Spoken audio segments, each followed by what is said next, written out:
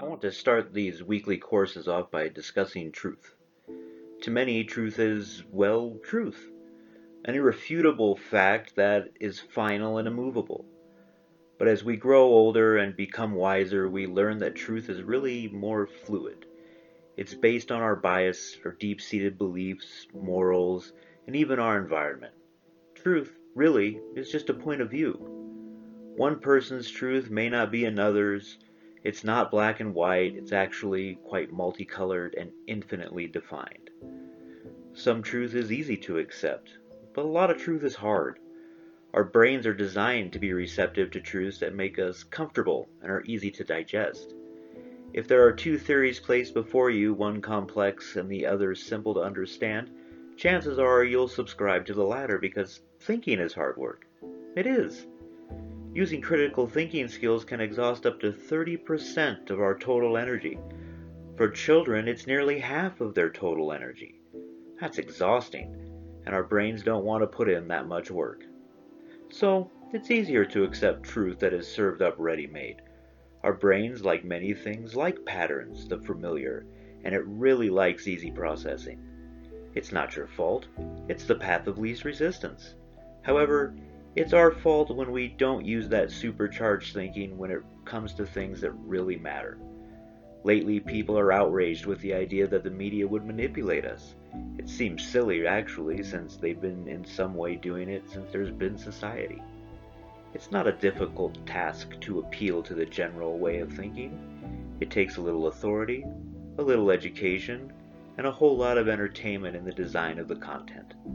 If a so-called expert is telling you what they say is truth, chances are you'll accept it as such.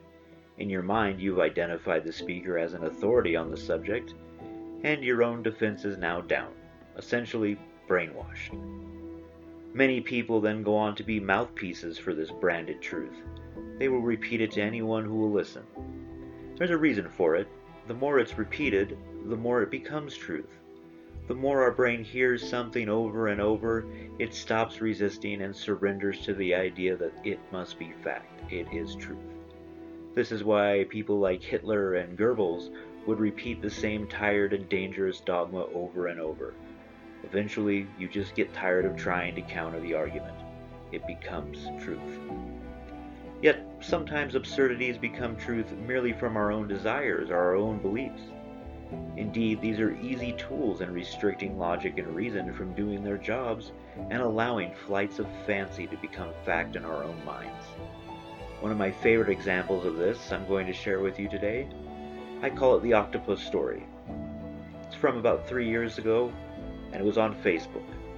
I was there mindlessly scrolling through my friends' posts when one caught my eye. A friend had posted a link to an article titled, quote, "Science proves octopus are alien," close quote. I was taken aback. Even I must admit the idea was very appealing. First, it made sense. Octopi would be the aliens if there were any here. Just look at them. But passion isn't critical thinking, and as I scanned the comments, I knew I had to clear my head. Many of his friends were commenting things like, "I knew it," or "Finally, the proof we've been waiting for," and even "Intelligent life from another world, they must have created us." Because that's a logical conclusion to derive from that post. I scrolled to the bottom and commented, "I'll look into this and get back to you." A little presumptuous, he didn't ask me to do anything, but I had to do it. Not because I'm arrogant, more to show and hopefully inspire others how to practice due diligence. It didn't take long to prove it was disingenuous. A quick Google search already listed trusted sources that were publishing articles to shut it down. But that wasn't enough for me. I wanted the original text. The link in the post was to a Yahoo article, already a red flag if you ask me. After reading it, the journalist does state that scientists have proven that octopi are alien by studying their DNA. I was still quite skeptical. You'd think that news like this would have been all over the television. Everybody'd be talking about it, yet there was nothing.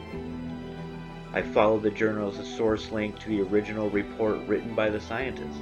I read it twice to see if I could misinterpret it the way Yahoo had, and I couldn't. Indeed, the scientist does state that, quote, "Octopi DNA is alien to anything else that we've ever seen before," close quote. So it's alien in so much as it's different. It's unique and unlike any other DNA studied. So the faux pas here is the journalist thought there is only one definition for the word alien. Besides extraterrestrial being, it also means different. Was this a simple mistake brought on by the excitement and rush to break the story? Maybe.